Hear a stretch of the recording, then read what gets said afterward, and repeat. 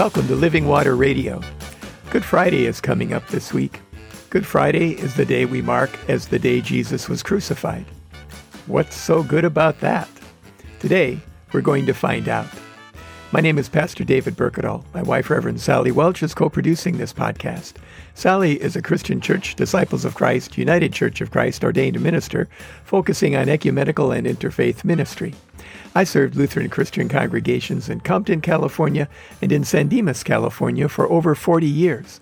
Today, maintaining our yard is my gym, and I'm active as a volunteer in the leadership of the more than 100 Evangelical Lutheran Church in America congregations in our area. Between the two of us, we have over 80 years of ordained ministry experience. Check out our first Living Water Radio podcast, number 0, Welcome and Introduction, for more information about us and this podcast. I have a t-shirt that says, "Body piercing saved my soul." It's a reference to Isaiah 53:5, in Isaiah's prophecy of the Messiah. But he was wounded for our transgressions, crushed for our iniquities. Upon him was the punishment that made us whole, and by his bruises we are healed. Some translations replace wounded with pierced. Body piercing saved my soul. It refers to Jesus giving his life on the cross. Jesus gave his life. No one took it from him. Jesus said in John 10, verses 14 through 18, "I am the good shepherd. I know my own, and my own know me. Just as the Father knows me, and I know the Father, and I lay down my life for the sheep. I have other sheep that do not belong to this fold. I must bring them also, and they will listen to my voice. So there will be one flock, one shepherd. For this reason the Father loves me, because I lay down my life in order to take it up again. No one takes it from me, but I lay it down of my own accord. I have power to lay it down, and I have power to take it up again. I have received this command from my Father." This is the main event. Almost a half of the entire Gospel of John is about the last week of Jesus' life. The resurrection validates that Jesus was who he said he was, that his death on the cross could reconcile God and humanity. There's no Christianity without the resurrection of Jesus. However, that in no way detracts from the fact that the crucifixion of Jesus is the central event of all human history. His death is what brings life for all humankind. Here it is at its end in John 19, verses 28 through 30. After this, when Jesus knew that all was now finished, he said, in order to fulfill the scripture, "I am thirsty." A jar full of sour wine was standing there. So they put a sponge full of the wine on a branch of hyssop and held it to his mouth. When Jesus had received the wine, he said, "It is finished." Then he bowed his head and gave up his spirit. I spent a summer when I was in seminary doing a quarter of clinical pastoral education. CPE is a program training prospective pastors to do hospital visits and counseling. It's very intense and exposes seminarians to a lot of different kinds of life experiences. The program I was a part of was held at Lutheran General Hospital in Park Ridge, Illinois. One night there was a humongous thunderstorm and a lightning bolt hit a transformer that knocked out power to the hospital. The emergency generators kicked in and all essential services like the operating carols, the natal intensive care units, respirators, and so on received power. Almost immediately, the switchboard was lit up with calls from very agitated air traffic controllers from the nearby O'Hare International Airport asking what had happened to the fluorescent cross on top of the hospital. Pilots coming in for landings had used that cross as a visual reference point as they descended and, seeing no cross, had been thinking that they were coming in from the wrong side of the airport. They were pulling up and flying in stacks over O'Hare. From that night onward, the cross was included in the emergency power network. The cross is our reference point. We see the love of God on it, what God did to restore the living relationship with God for which we were created. Elie Wiesel, in his book Night, tells the story of a group of men who were sentenced to death by hanging for trying to escape the Auschwitz prison camp where Elie Wiesel was also a prisoner during World War II. There were 9 men and a teenager. When the lever was pulled, each of the men died, but the neck of the teenager, perhaps because of its suppleness, did not snap. Instead, he hung there, dying on the gallows. Elie Wiesel said that he heard a voice, not being sure whether it was from within him or from someone else, saying, "Where is God?" After several more moments, a voice said, "Where is God now?" And another voice said, "He is there, hanging on the gallows." Any other answer, Wiesel said, would have been blasphemy.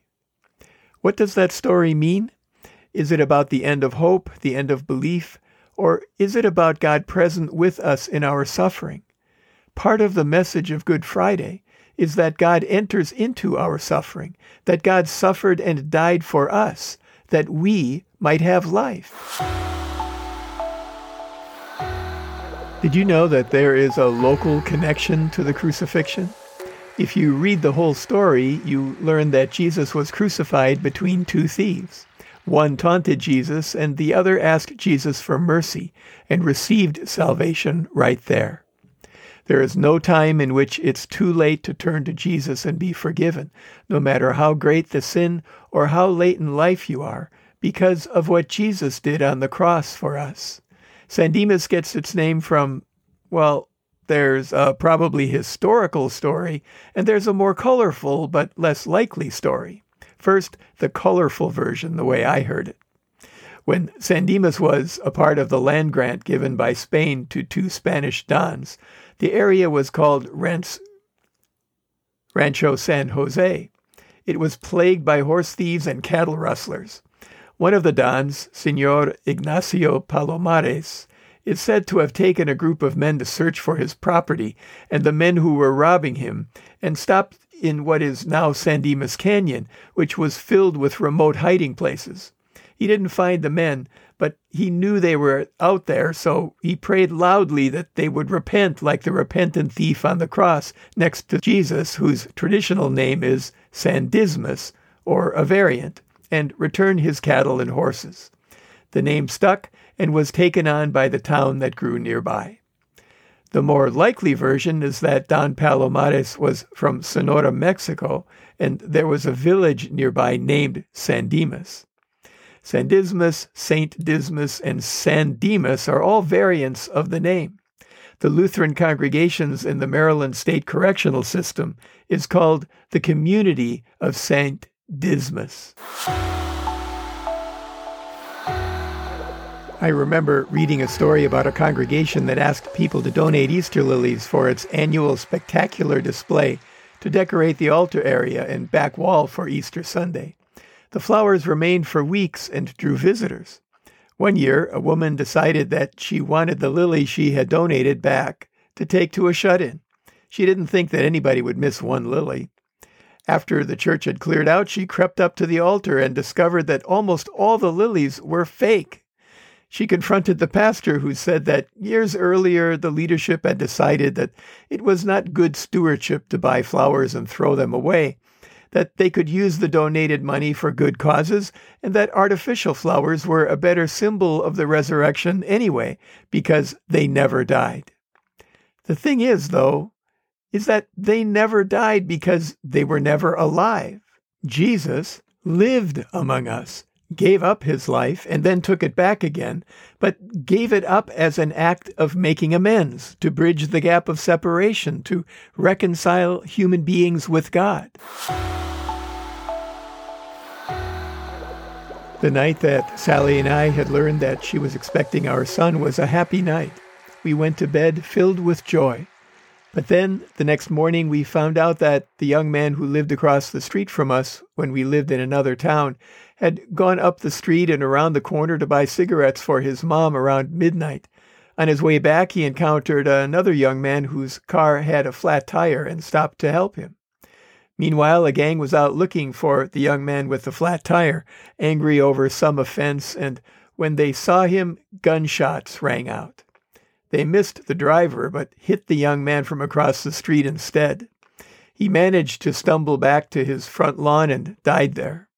Sally later said that she had felt that someone had died that night. In the midst of life, we were in death.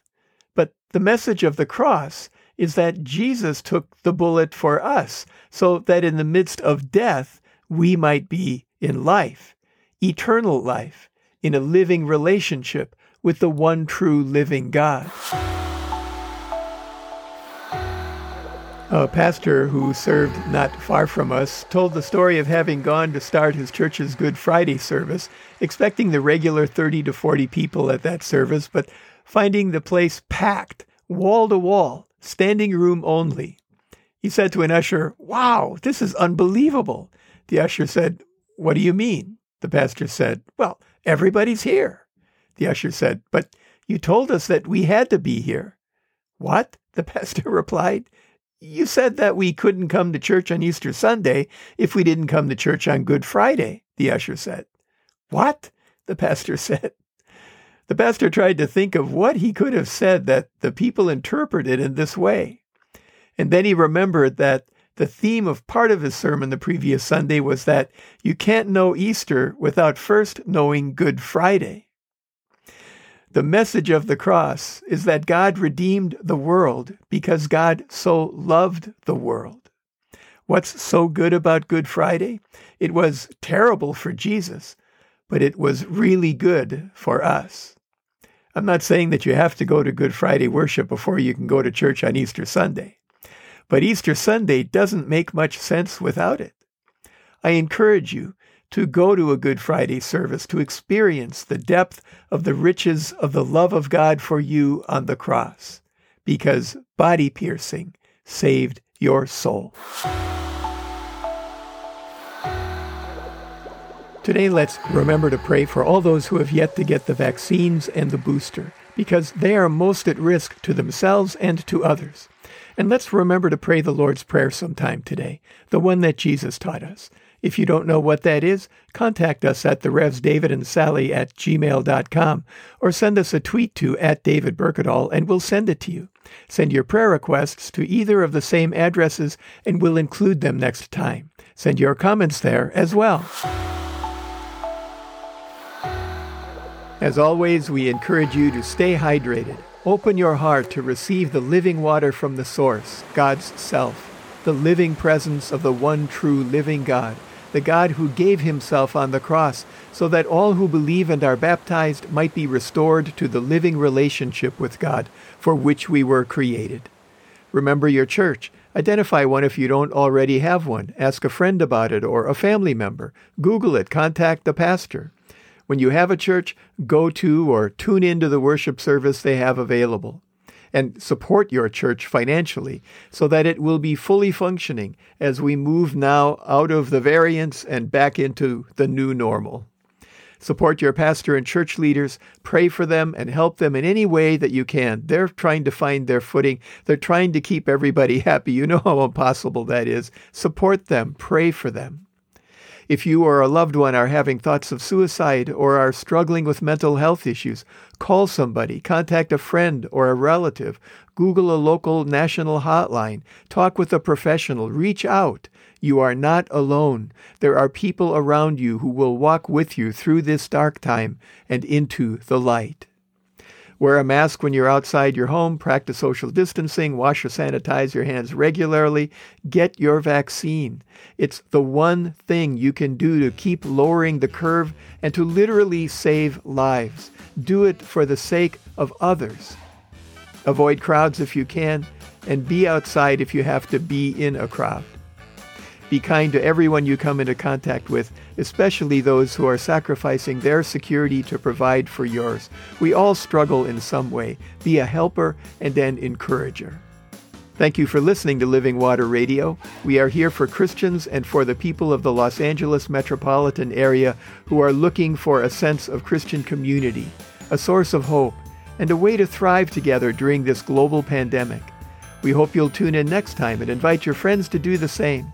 Meanwhile, Sally and I encourage you to open your hearts to receive living water, the presence of the Holy Spirit, and stay hydrated.